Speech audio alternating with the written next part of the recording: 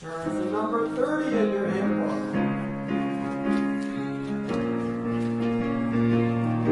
I say keep standing, which means you can stand or not, but I say keep standing.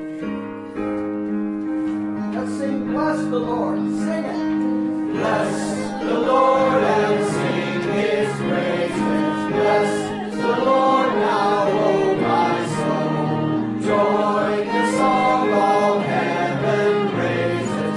Let the anthem loudly roll. Bless the Lord, oh my soul. Bless the Lord, oh my soul.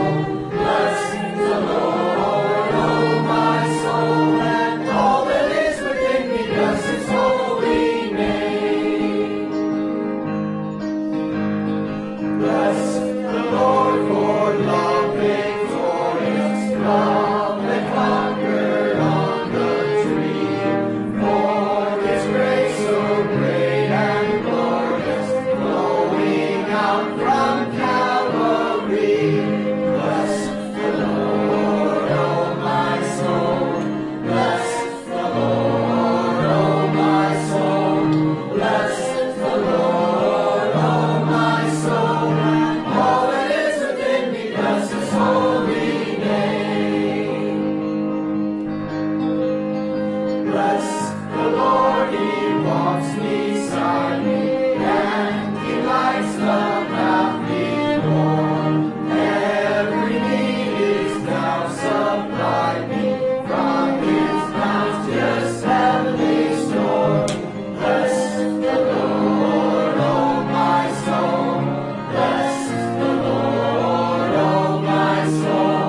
Bless the Lord, oh my soul. And all that is within me, bless His holy name. Fourth verse, sing it out.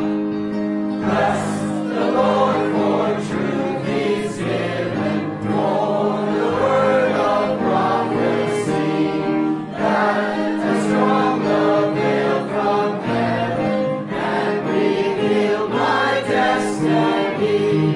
Bless the Lord, oh my soul. Bless the Lord, oh my soul. Bless the Lord, oh my soul. And all that is within me, bless His holy name. Bless the Lord, oh my soul. Bless the Lord, oh my soul. Bless the Lord, oh my soul. And all that is within me, bless His holy name.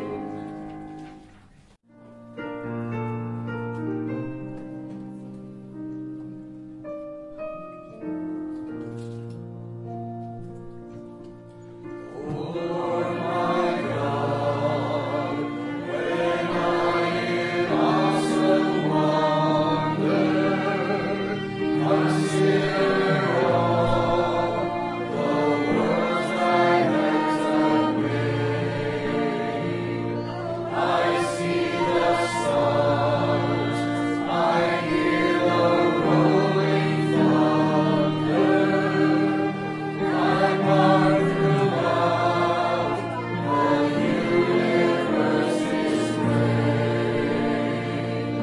Then sings my soul, my Savior God to Thee.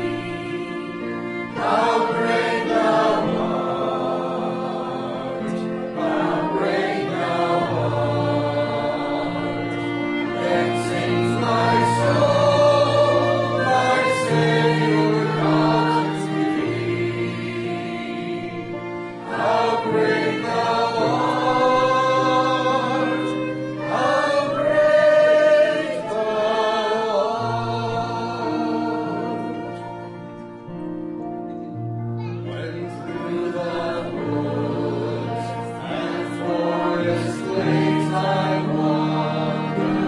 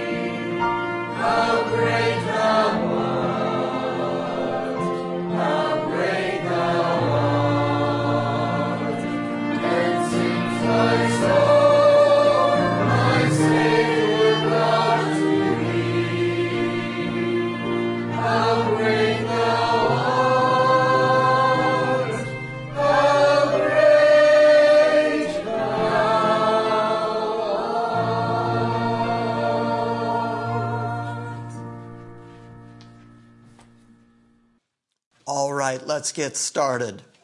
Turn to 2 Peter chapter 2. I know where we were a couple of weeks ago. Last time that we were looking at 2 Peter, we spent time in the book of Jude so that you could see the similarities between what Jude wrote and what Peter talks about here in his second chapter. Today we're going to look at the second chapter of Peter a little more closely because he does make some points that, though similar to Jude, he expands on a bit more and takes a couple of different angles.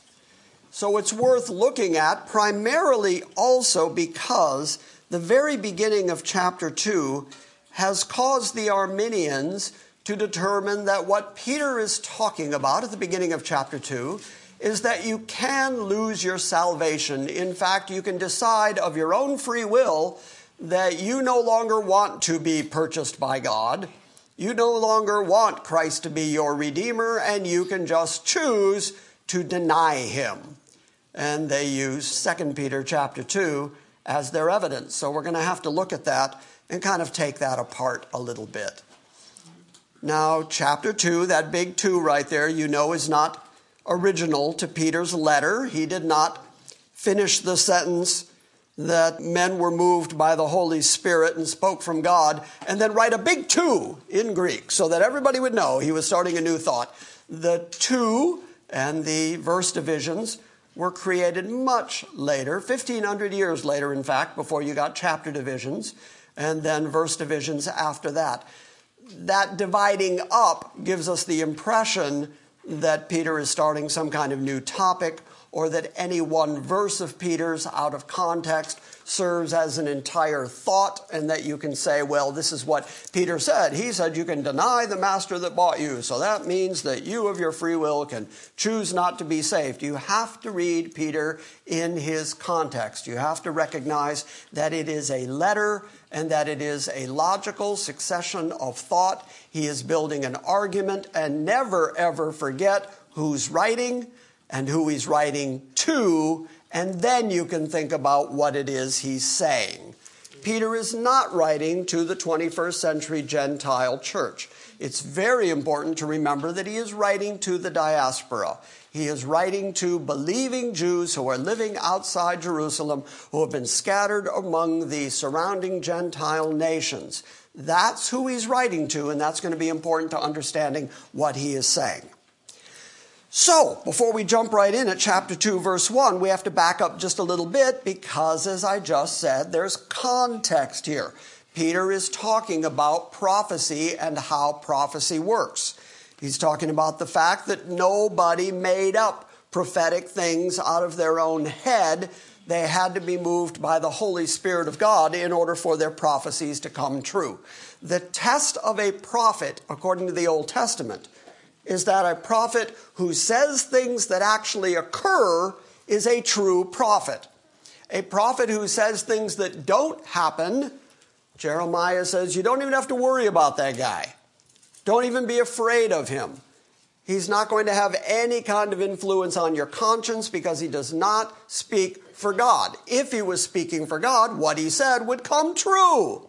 So the test of a false prophet is he says things that don't come true. Now, if we applied that standard today to the many, many people who are out there calling themselves prophets, to the many, many neo-Gnostics out there who are claiming they're getting their information directly from God, directly from the Holy Spirit, and then they announce things that are going to happen that then don't happen, that is a false prophet. He does not have to be listened to. He does not have to be respected.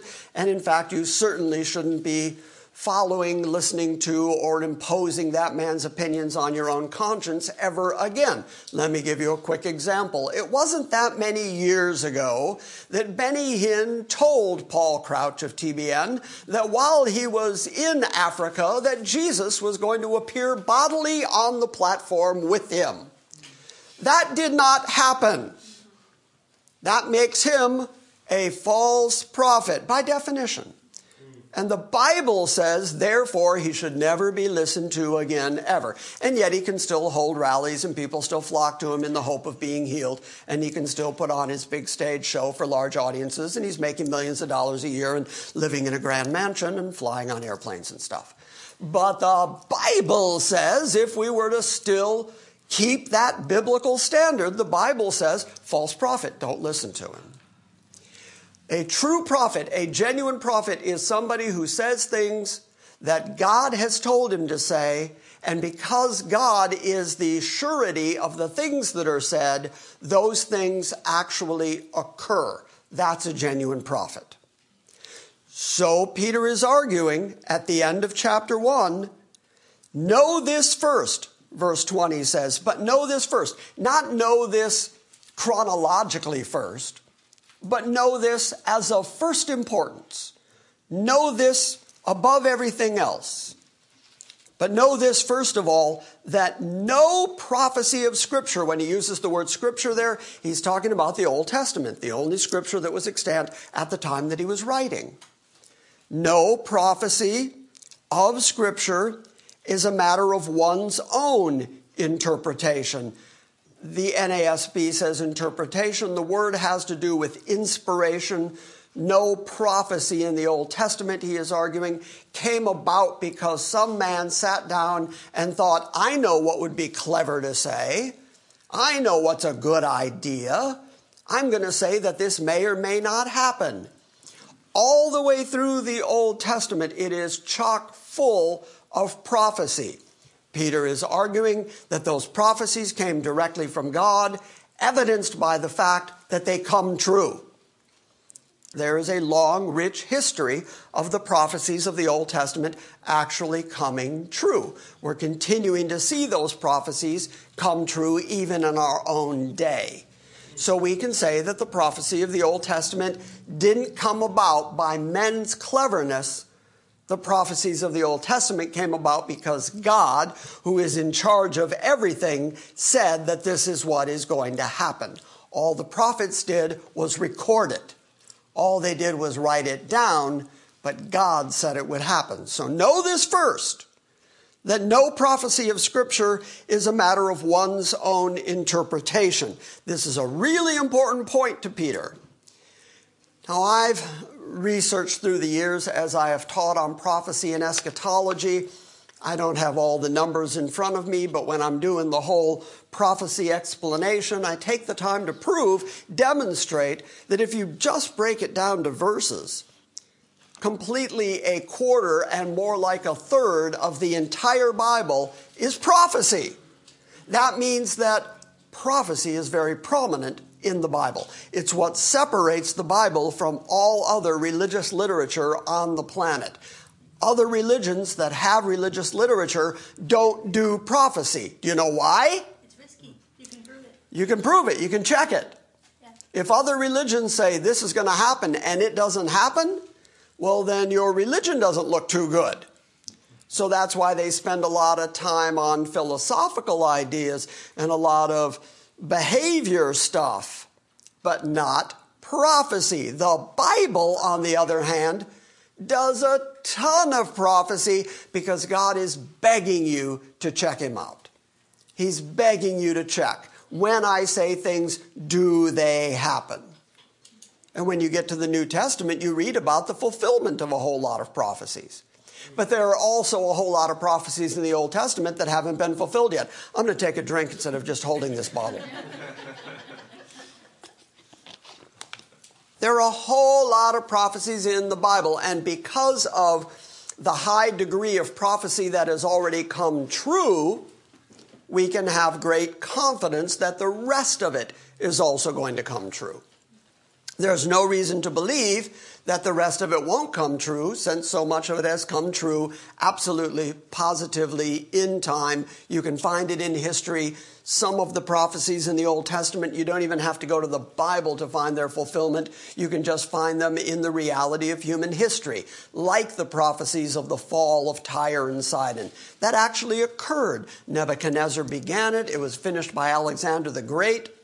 destroying the seaside town and then throwing all the rocks and the debris into the ocean, building a causeway out to the walled city on an island, and then conquering it until it became exactly as God said. It became a place where fishermen were going to dry their nets. Today, you can still go to the Middle East. You can find the place exactly where Tyre and Sidon used to be, and there is a causeway now. It is now an isthmus, practically a peninsula that goes out into the sea that was created by Alexander the Great. Everybody knows that history. It's just that it was predicted that that was going to happen hundreds of years before it actually happened. Okay, you can go find in human history actual demonstrations of the accuracy of biblical prophecy. That's my point.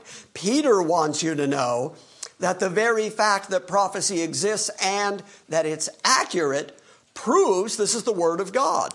Because men can't do that.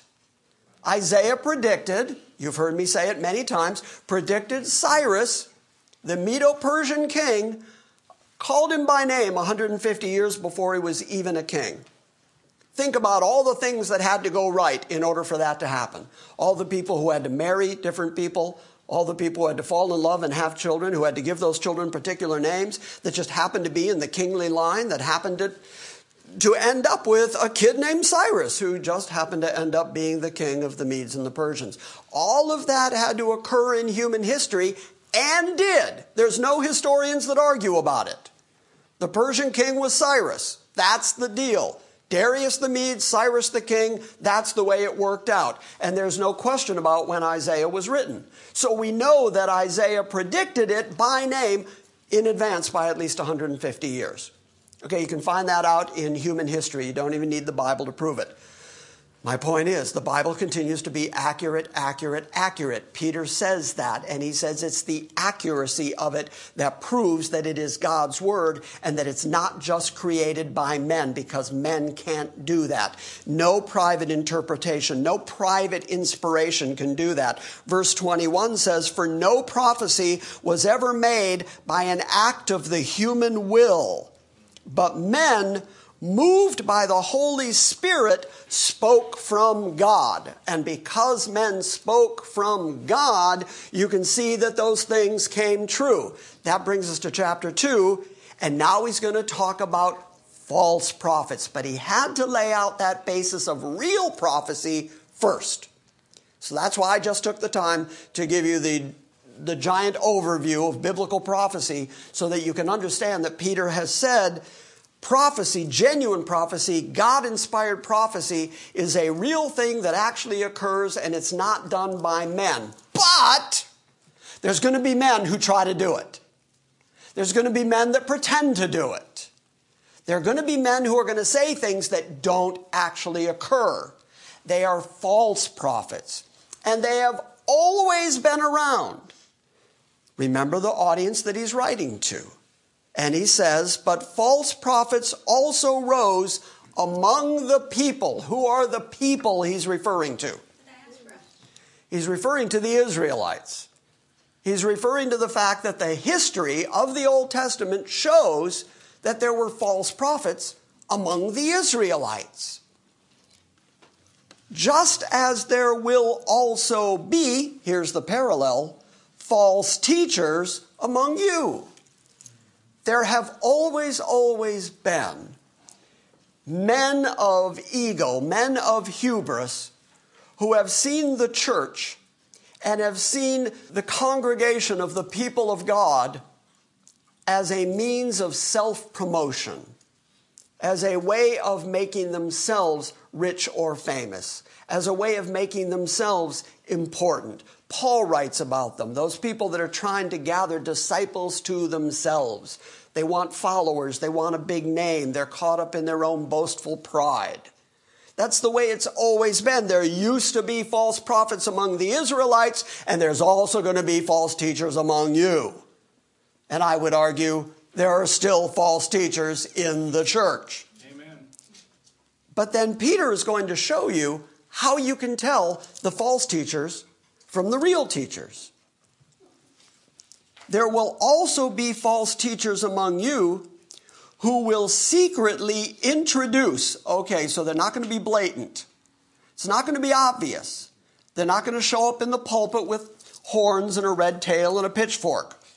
It's not going to be like, you're the guy from Deviled Ham. I know what to do, but you're a false teacher. It's going to be secretive.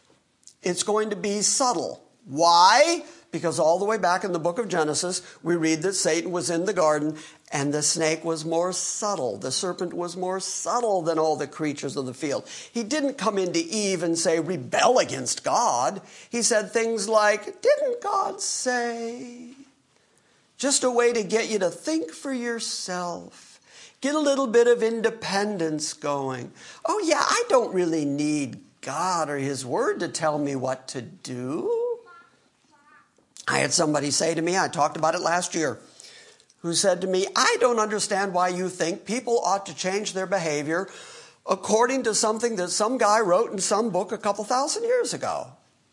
I said, really? That's what you think the Bible is? Some book that some guy wrote a couple thousand years ago? And she said, well, whatever, you get the idea.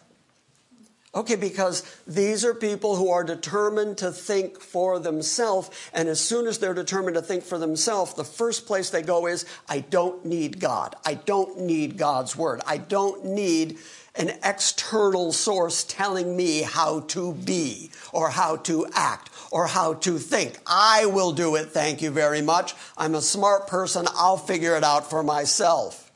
Well, that's real easy to appeal to. That natural human hubris is real easy to appeal to. You just start secretly, carefully, privately introducing destructive heresies, and they'll go along with it because you start telling them it's about you. It's all about you. God wants you to be happy. God cares what you think. God would like your opinion. God is lonely. Have you ever heard that one? Oh, that's very powerful. It's not about a religion. It's about a relationship. They'll tell you that, which sounds like, well, that sounds good. And that relationship is that God was up there in heaven, just lonely old God, and he needed companionship, so he made you. And now he just hopes that you'll love him. And he's just up there waiting to be loved by somebody, poor little God. It's about you. It's all about you. You got to complete God. You got to satisfy God. He's given you free will so that you can choose whether or not to love him. Because unless you choose to love him, then it's not genuine love. And he needs your genuine love. You can hear the sarcasm in my voice. No, he doesn't need anything from you. He is complete in himself.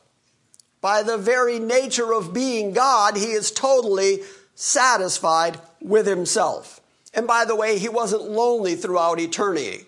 The Father, Son, and Holy Spirit were always in unity. He was never lonely. He created people for his glory.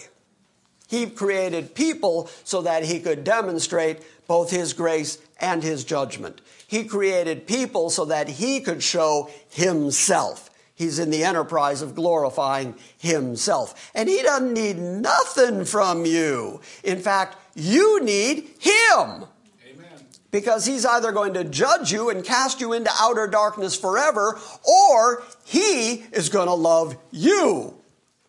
Not that we loved him, but that he first loved us and sent his son to be a propitiation for our sins. That's real love. He did all the loving part. He did all the relationship part. You are the recipient of God's astounding grace. He's not waiting on you. But if you can convince people it's all about you, well, then it gets real easy to start introducing more and more heretical ideas. Now, the word heresy here that Peter is going to use actually just moved right from the Greek language, heresis, I believe it is, moved right into the English language. It wasn't so much translated as it is transliterated straight into the English language. Thank you for jumping into my brain there.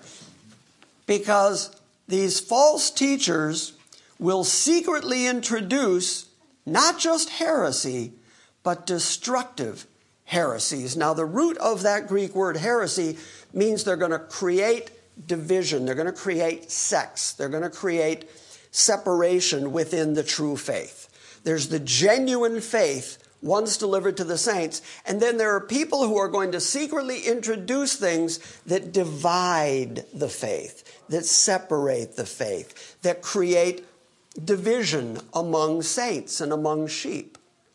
And they're going to do it by creating ideas, thoughts, philosophies that are going to cause people to go, oh yeah, that is slightly better or more attractive than what the apostles gave us. This feels better to my flesh. This is more attractive. It's more about me. It's up with people. That's going to make me feel good about. Well, that is the very essence of what it is to be heretical, to introduce things to the Christian faith that weren't introduced to the faith by the apostles. Anything that is introduced and imposed on the biblical Christian faith is by definition divisional, divisive, heretical. How are they going to do it? They're going to secretly introduce destructive heresies. And in so doing that, they're going to be denying the master who bought them, bringing swift destruction upon themselves. Okay, so there's two sides to it. God knows what they're up to. God knows what they're doing. God is very aware that they are creating sects and divisions within the church. He's aware of that, and he's going to punish them. We saw the language last week from Jude. Peter's going to pick up on it here again and say that God knows they are sinning, and he has their judgment in store for them. So even though they think they're getting away with it now, just because God hasn't judged them yet, doesn't mean that God's not going to judge them. It means their judgment is waiting on them. And they're just going to run into it one day. Like right around, I'm going to say, death.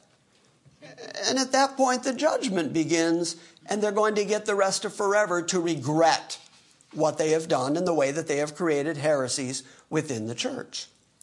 But one of the things that they're going to do is that they're going to teach, as I kept stressing, they're going to teach heretical things which are a denial of the master. As soon as you start teaching anything that is about you, about the person, advancing the idea of your free will or your choice or your decision or how God needs you so desperately, you're denying what the actual Christian faith is according to the Bible, and that denial of God's word is tantamount to a denial of God himself. So they are denying the master. Now, there are folks who read that verse and say, well, if they deny the master who bought them, they must be talking about Jesus, and that Jesus redeemed them. Jesus died for them. He paid the redemptive price for them, but then they ended up denying him. There you go, Jim. That is proof that you can, of your own free will, deny Jesus even after he redeemed you. Except that that's not what Peter said. It's the way it gets read far too often. You can find lots and lots of YouTube videos that make that exact argument, where people go right to that verse in order to say, well, see, you can deny the master that bought you. That means that God is not sovereign, and that means that he cannot keep people who of their own free will choose not to be kept. Here's what Peter said. First off, the word master there is not Lord. We saw the contrast in the book of Jude where he used this exact same word. It is the word despotes. It's the word from which we get despot. When you talk about somebody who rules a third world country somewhere, who is killing people while we refer to him as a despot. It's usually a bad word in modern lexicon. We say, well, he's a tyrant, he's a despot. But what the word despot does mean is somebody who has absolute power, somebody who has absolute authority over life and death. He's the despot. That word despotes in the Greek means exactly that, the all-powerful, the authority one. This is not a reference to Jesus. It is a reference to God, the despot. You saw that in Jude's reference where he said that those people deny the despot and the Lord. He made a contrast between the two. Now, if it is true that Peter is trying to say that Jesus can die to redeem people, and then those same people can choose to deny him, then Peter is being contradictory to what he has already said and the theology he's already laid out. Turn back to 1 Peter for a moment, 1 Peter 1. Am I talking really fast this morning?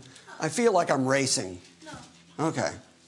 I got a steroid shot a couple days ago, so I'm getting a tattoo. I'm speaking Russian. I don't know. Don't lift the podium. I'm joining the Olympics. I don't know. Let's start right at the very beginning. Chapter 1, verse 1. Peter, an apostle of Jesus Christ, to those who reside as aliens, the diaspora scattered throughout Pontus and Galatia and Cappadocia, Asia and Bithynia, who are chosen. That's the basic word from which we get election.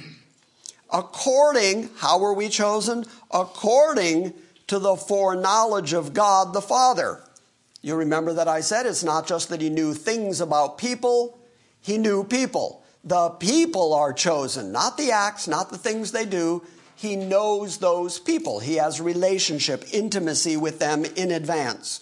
According to the foreknowledge of God the Father, by the sanctifying work of the Spirit, that you may obey Jesus Christ. There's the Trinity right there. And that you may be sprinkled with his blood. May grace and peace be yours in fullest measure.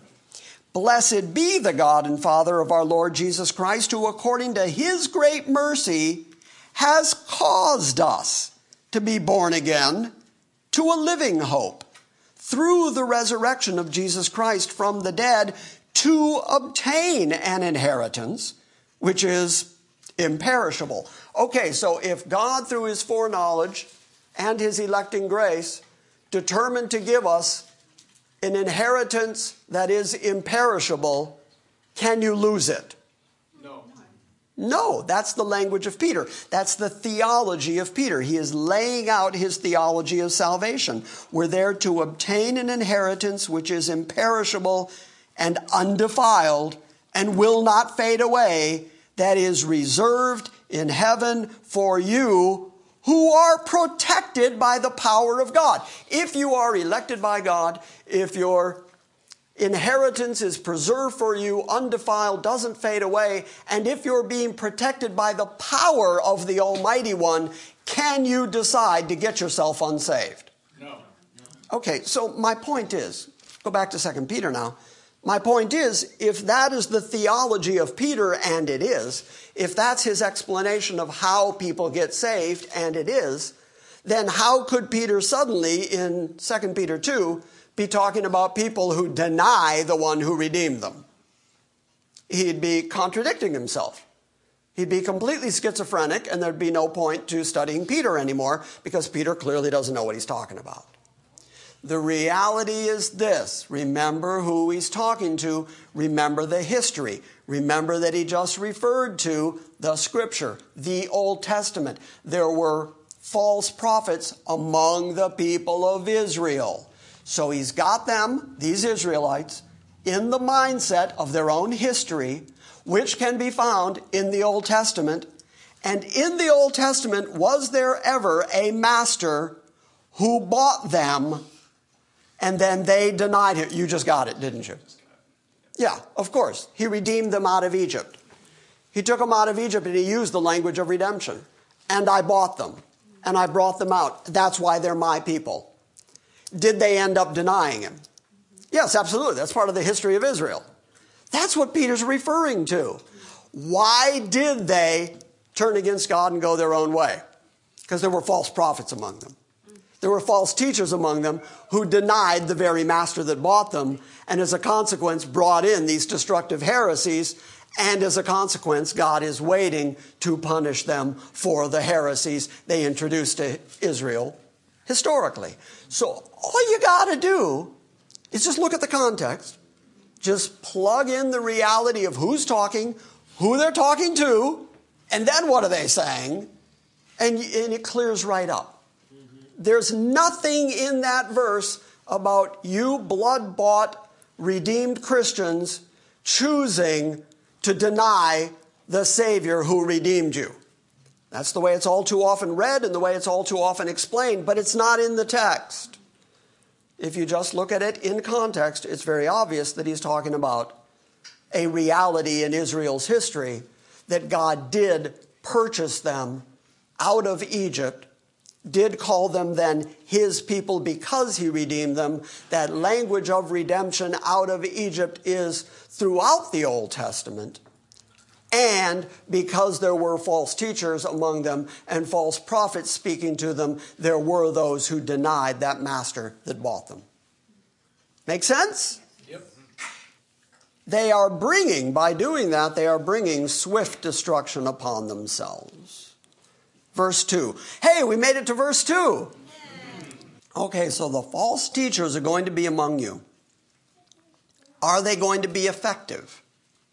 Verse 2 says, and many will follow. Look at the next word. It's a really interesting word Peter chose. Not many will follow their teaching and philosophy because it will be so effective and convincing. Many will follow their sensuality, which means that the destructive heresies they are bringing in appeal to the flesh. Feel good. Make you feel good about you. There's a sensuality about it. There's a fleshliness about it. And many will follow that sensuality. I know a couple weeks ago I talked about a Netflix thing that I had been watching about the group up in Oregon, the Bhagwan Rajneesh. And I was astounded at the number of people who you would think were otherwise intelligent people who suddenly decided to dress the part and go be part of that cult. But part of the attractiveness of that cult was that it was about you be the best you can be, and it was very much a sex cult. It was all about sensuality. It was about physicality, about you being the greater man and meditating, but then there was also all this footage of people leaping and screaming and things that looked very much like demonic possession. Very deeply sensual was the point. And that appeals to people. That appeals to human beings because we are trapped in these bodies of flesh. Because we are in these sinful fleshly bodies, which we begin with. Maximize pleasure, avoid pain. So if somebody can combine the idea of religion and the idea of convincing philosophy with the idea of greater pleasure for you and your body and your mind and you soaking up all of those good feelings for you to avoid pain, that's really, really attractive. And it works every time it's tried. And it doesn't matter what guise it's under. It doesn't matter if it's people dressing in red and going to Oregon or whether it's people flocking to some of these healing rallies that go under the guise of Christianity. It's all about sensuality. It's all about fleshliness. It's all about more me. What can God do for me? How can I maximize me? I remember seeing Oprah one time had a woman on who had written a book about how to get angels to do your bidding. It was very attractive to people because they think God owes them something by virtue of the fact that they exist. The very fact that I'm here and I didn't ask to be born, now that I'm here, God and everyone else owes me something. Sensual. Me first. Many will follow their sensuality. And because of them, because of these false teachers, the way of the truth will be maligned. Okay, is that pretty obvious? Here, I'll give you a quick demonstration. Pick a church or organization that you can think of off the top of your head that's not teaching the truth. Oh, that was fast. That was easy, wasn't it? You go quick. Okay. Do they have a reasonable crowd? Yeah, okay. Look around. What do we do here? We just pound the Bible. 17 years of pounding the Bible. That's all we do is pound the Bible. The Word of truth. The Word of God. Those people in those other groups, what do they do to us? They malign us. Oh, you're part of that group. I one time went to, when I was serving my interim pastorship up in Dover, Tennessee, years and years ago, there was a fellow who confronted me in a grocery store. And he said, "You're part of that group that meets up in that trailer, aren't you?" And I said, "Yes, I am." And he said, "I understand you all are Calvinists." And I said, "Sir, what do you think a Calvinist is?" He said, "Well, you're those people who think there's only one way." I went, "Well, then you got me. I'm a Calvinist." "Yeah, I think there's one way. Jesus said, I'm the way. I'm the truth. I'm the life." "Yeah, that's what I believe. I'm a Calvinist. You got me." But listen to how he said it. "You're Calvinists." The stories just go on and on and on. One of my favorites was Elder Ward used to love to haunt old bookstores. And he and Henry and a couple of other men were in a city where Elder was preaching, and there was an old bookstore there. And so they went into the bookstore. They had understood that there was a lot of Reformed literature at that store. They'd been told by the folks at the church. So they went to see what was there. And they said the man and his son that were working in the store couldn't have been friendlier, couldn't have been nicer. And Elder, as you know, always looked the part. He was always dressed the preacher. So they were happy to have the preacher and his associates in the store with them. And then they asked if they had a Reformed section. It turns out the Reformed section was in the basement of the store. And he said, suddenly the man got very cold. And he told his son, "Take these men downstairs and show them where their books are." And the son said, "What is it, Dad?" And asked the question, "Who are they?" And he growled, "They're Calvinists. Like they've got the plague. Don't touch them." And he went from being really, really hyper-friendly to really cold, because they know these are the people who actually care about what the Word of God says and are willing to just stick to it. There's only one way. There's one truth. There's one Spirit. There's one baptism. There's one Lord and Savior, Jesus Christ. We believe that. And as a consequence, because we hold to that truth, the way of truth gets maligned by the false teachers.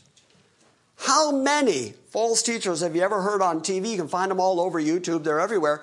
Who say Reformed, Calvinistic, sovereign grace thought is wrong. It's evil. Oh, I can't tell you how many times I've heard, "You're of the devil." I get email occasionally, not all the time, but occasionally that says, "You're leading people astray. You're of the devil." Of course, they always write in capital letters, and they think I need this warning, like I've been fooled somehow. Simply because, and check me on this, tell me if I'm wrong, simply because I keep pounding the Bible. When have I ever in 17 years stood here and taught you Calvin's Institutes? Not once. When have I stood in this pulpit with any other book than the Bible? Sometimes I have reference books with me to clarify a point, but when have I ever taught you out of any book except the Bible? Not once in 17 years. Why? I just pound the word of truth. And as a consequence, we get maligned. As a consequence, people try to shout us down because they love their sensuality. And if what we're saying is true, their sensuality is wrong, and God is going to judge them for that. So in order to protect their own flesh and their own conscience, they have to say that we're wrong. Except that I would argue it's not about us. It's not that we're being right or wrong. We're just saying God's word is right. And God's word is so right that that's all we're going to do. All we're going to do is keep looking at the word. What does the word say? Because that's truth. But because of the false teachers, the way of the truth will be maligned. It was true then, it's true now. Yes, ma'am. Actually, it's not terribly important, but I didn't know if that's actually the appeal. Is most of these religions that have to do with sensuality is basically telling a bunch of people that thing you want to do, you can do. And then you have people saying, no, actually you can't do that. And that's where the anger and the hatred comes in. I didn't know if that had anything to do with it. Absolutely. I'll give you a perfect example. It's a controversial example, but I'll give you a perfect example. All the better. Marriage. What's the Bible say about marriage? One man, one woman. One man, one woman. There you go. It was that easy. That's what the Bible says. That's the truth. There it is. One man, one woman. Boom, we're done. That's marriage in the Bible. There you go. What does the world say? Well, you can have a man and a man. You can have a woman and a woman. You can have two women and one man. Whatever you want to do, that's fine. That's fine by the world. And now there are plenty of churches that have adopted that philosophy. There are churches that perform weddings that aren't biblical weddings by definition. But they do it. Okay, why? Because it appeals to their sensuality. It appeals to their flesh. It makes them more popular, and so people will come in and bring their wallets, and they can build bigger edifices to themselves because they've compromised the Word of God. And when we say, no, the Bible actually does lay out a standard. The Bible actually does define what marriage is, and it's a simple, straightforward definition. Who gets maligned? Them or us? Us, every time. Try to be a Christian baker that won't bake a cake for a gay wedding. We've all seen what happens. The way of truth ends up maligned. Isn't that obvious? Well, that's the way the world works because the world prefers the secretly introduced destructive heresies that deny what the Master says and deny the truth, deny the very Word of God. And what again is the motivation? Verse 3 says, and in their greed, they will exploit you. Why are they doing it? Greed, sensuality, fleshliness. Their motivation is not that you would know the truth. Their motivation is not your ever-living, never-dying soul and your relationship with a sovereign God who is going to decide the fate of everybody. That's not what they're interested in. They're interested in the fact that they can make money at it. Made most obvious, again, as long as I'm naming names and throwing things out there, L. Ron Hubbard was a science fiction writer who, according to his son, in the expose his son wrote, he figured out that if you're a religion, you don't pay taxes. So he created Scientology, which is some of the most gobbledygook stuff you're ever going to read in your life. Go read the Dianetics book sometime. No, don't. Don't bother. But it worked. There are people who adhere to it, and it's called a religion in America now. And they have all the tax advantages of a religion, which makes religion in America homogenized because it's no longer Christianity and definitional Christianity. It's now Christianity and Mormonism and Scientology and Wicca. And these are all religions in America. Some of them are clearly denying the truth. Why? Because of greed. It's always because of greed. It's always because somebody wants to get rich. Have you seen the little towns in Mexico? I have. When I used to live in Southern California, we would travel into Mexico. There are little towns in Mexico full of impoverished people. And in every one of those little villages, there's a Catholic church full of money and gold and greed. Why? Why? Because the motivation is money, not the welfare and care of those people. It's always greed. At the bottom of every heretical idea that has ever infiltrated the church, you will find the greed. Follow the money. It's always there. It always exists. Peter said so. And in their greed, they will teach you. Or in their greed, they will care for you. In their greed, they will make sure that you're well taught and that you understand the way. It's not what Peter wrote. In their greed, they will exploit you. What does that word mean? Take advantage of. Take advantage of you in every way they possibly can because they care that they get wealthy. And then the name it, claim it, word of faith people are going to say, and if you just do it like me, you can get rich too. You can have your own private plane and live in a mansion if you just do it like me. Isn't it surprising that it's only the guy at the top of those pyramid schemes, whoever gets rich? You would think at some point people would figure that out. People would size that one up and go, you know, I've been following this guy a long time, doing everything he tells me to do, and I'm getting poorer, and he's buying more homes. Something's wrong here. But the greed continues because they exploit you. And how do they exploit you? They exploit you with false words. Not the word of truth, not the Bible, not the word of God. Remember, they're secretly introducing destructive heresies. How are they doing it? With false words, attractive words, sensual words, words that sound good, words that appeal to you. But look at the end. Look what Peter wrote. Their judgment from long ago, which means God knew it. The same way he foreknew you, he knew them. Their judgment from long ago is not idle, because that's what people think. Look, I'm getting away with it.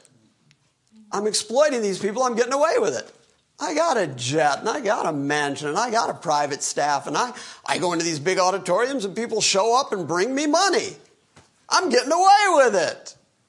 No, their judgment isn't idle like you would think. God is just waiting because their destruction is not asleep. And that's the way they think of it. They think, oh yeah, well, God's not judging me. He must be in favor of it. Except that he's already said, don't do that. And you're doing it anyway. Therefore, your judgment is not idle. Your destruction is not asleep.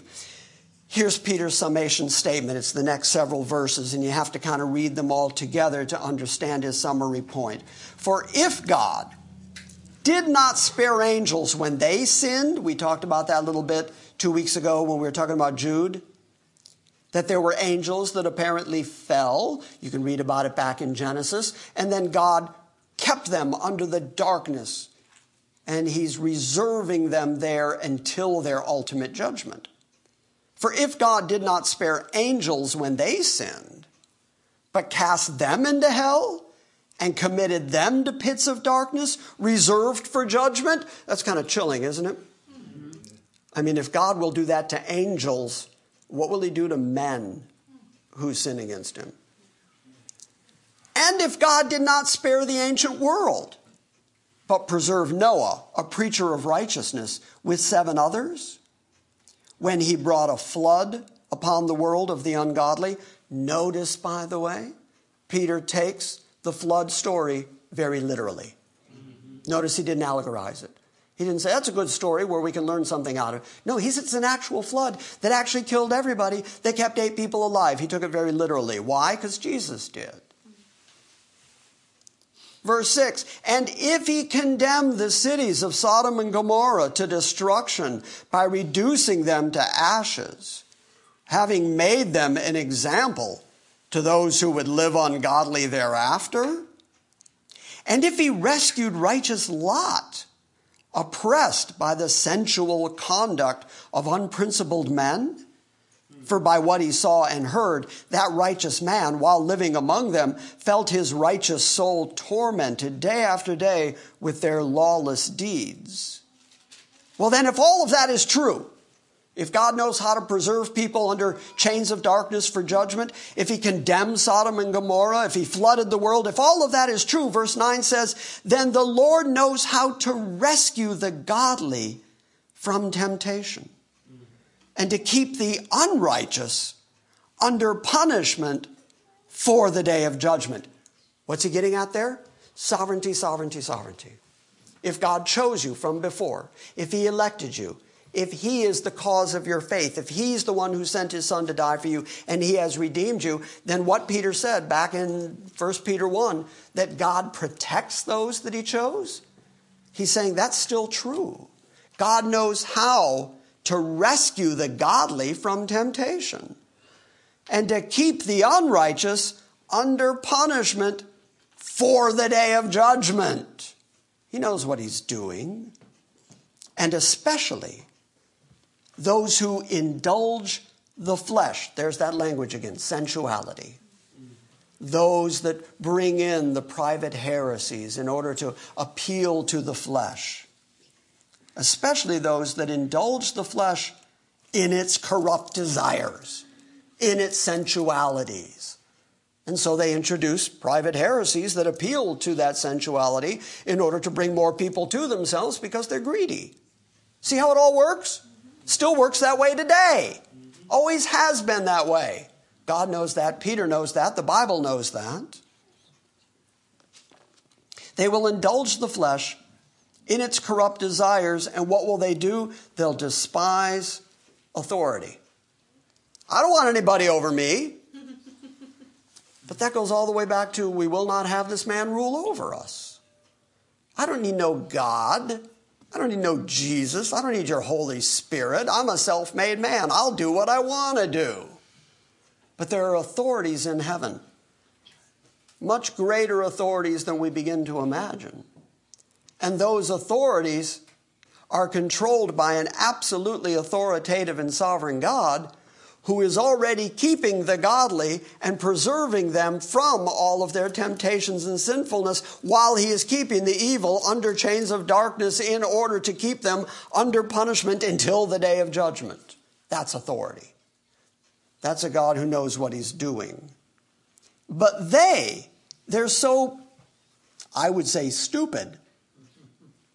Peter says, daring. They are so self-willed. There's where your free will comes in right there. It's not back there in chapter 2, verse 2. It's right here. They are self-willed. Now again, when I say there's your free will right there, recognize that the will of a human being is always in bondage to the nature of the human being. You can't do what you can't do, even if you will to do it. You can only do what's within your nature to do. So men who are daring, who despise authority, become self-involved, self-willed. I'll do what I want to do when I want to do it. I'll do what makes me feel good. I'll be sensual. I'll make myself rich. I'll take care of me. Self-willed. They're daring, and they do not tremble when they revile angelic majesties. That's just the word doxa. It's the single Greek word. It means the majesties of the heavens, the glories of the heavens, the glories of the spiritual world that you know nothing about, that Jesus knew like the back of his hand, that you don't comprehend. Who are you to revile that? And they don't tremble when they do it. They just hate on it. They just hate on God. They hate on the Bible. They hate on Christianity, and they don't tremble when they do it because they don't understand the glory and the majesty of what the Word really says. Whereas angels, who are greater in might and power than human beings are, do not bring a reviling judgment against them before the Lord. We saw that last week in Jude, that Michael, when contending over the body of Moses, would not bring a reviling accusation against Satan, but said, the Lord rebuke you. Okay, so angels have the wisdom to know that it's not within them to bring a reviling rebuke against angelic creatures. That's God's domain. But human beings, full of hubris and ego, we'll give anybody our opinion that'll listen. And we'll deny God, and we'll shout our heresies from the rooftop because we actually think we know what we're talking about. But we don't know what we're talking about because verse 12 says, these, like unreasoning animals, brute beasts, born as creatures of instinct, to be captured and killed, reviling where they have no knowledge, will, in the destruction of those creatures, also be destroyed. That's where we'll pick up next week. I left you on a high note, on a feel-good message. Boy, I can't wait to come back next week, Jim, and get more of that. But look what Peter's saying. Peter's real clear about false teachers, false prophets. The good news in it is God knows. God knows who they are. He's already set their judgment in place. He's waiting. He's patient. He's long-suffering. But he's not enduring it. He's not ignoring it. He's not looking the other way. They're just storing up wrath for themselves. And we just have to teach the way of truth, the way of truth, the way of truth. That's the safest way to know that we're not going to end up in a similar judgment, because God knows how to preserve the godly. And that's good news. Amen. Right? Amen. All right. Did I see a hand? Hi, Eileen. Hi, quick question. Yeah. This false prophet, do you think they know what they're doing or not know? Or, I mean, some of the teachings, do you think they believe themselves or? I think there's two answers, because it's kind of a little bit of both. I have heard people teach bad theology, wrong stuff, that just simply grew up in that tradition and don't know any better. They're promoting what their teachers taught them, and so they're just repeating it. In that case, I think they're doing it out of ignorance. But yes, there are those who are demonically driven. Yes, there are those who are just greedy, who are just utilizing religion and the church and Christianity as a way to self-promote and as a way to make themselves rich. Those people know what they're doing, because that didn't happen by accident. Nobody woke up one day and said, "What? I'm Benny Hinn." That happened by design, on purpose. And that, I think, is the most treacherous place to be in. Does that make sense? Okay. Anything else? Any other questions? Yes, Tom? On the false teachers, there are also preachers in this country who have a pretty nice gig, and they're preaching stuff that they know will keep their job safe, and they also know that it's not accurate in the Bible, and they go ahead and preach the doctrine that will keep them hired and keep the elders happy and keep them employed, rather than to speak the truth, and all of a sudden they're out of a job. Right. And that's quite a problem for somebody to have to balance. And you know what the Bible calls them? A hireling. Yeah.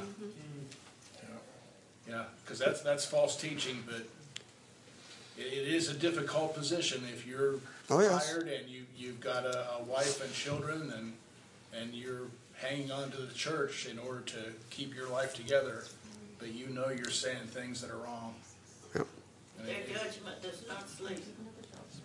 It takes guts to walk away from that and do the right thing. Yeah.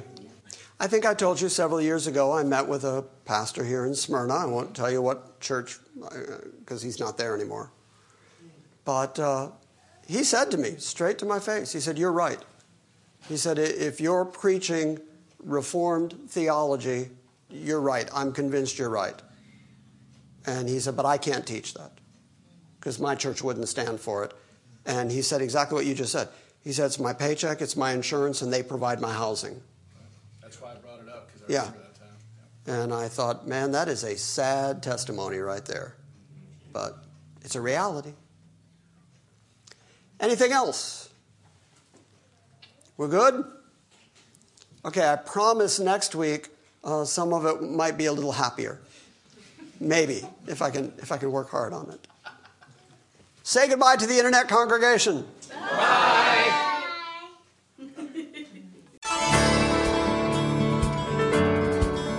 Thank you for listening to this week's Salvation by Grace message.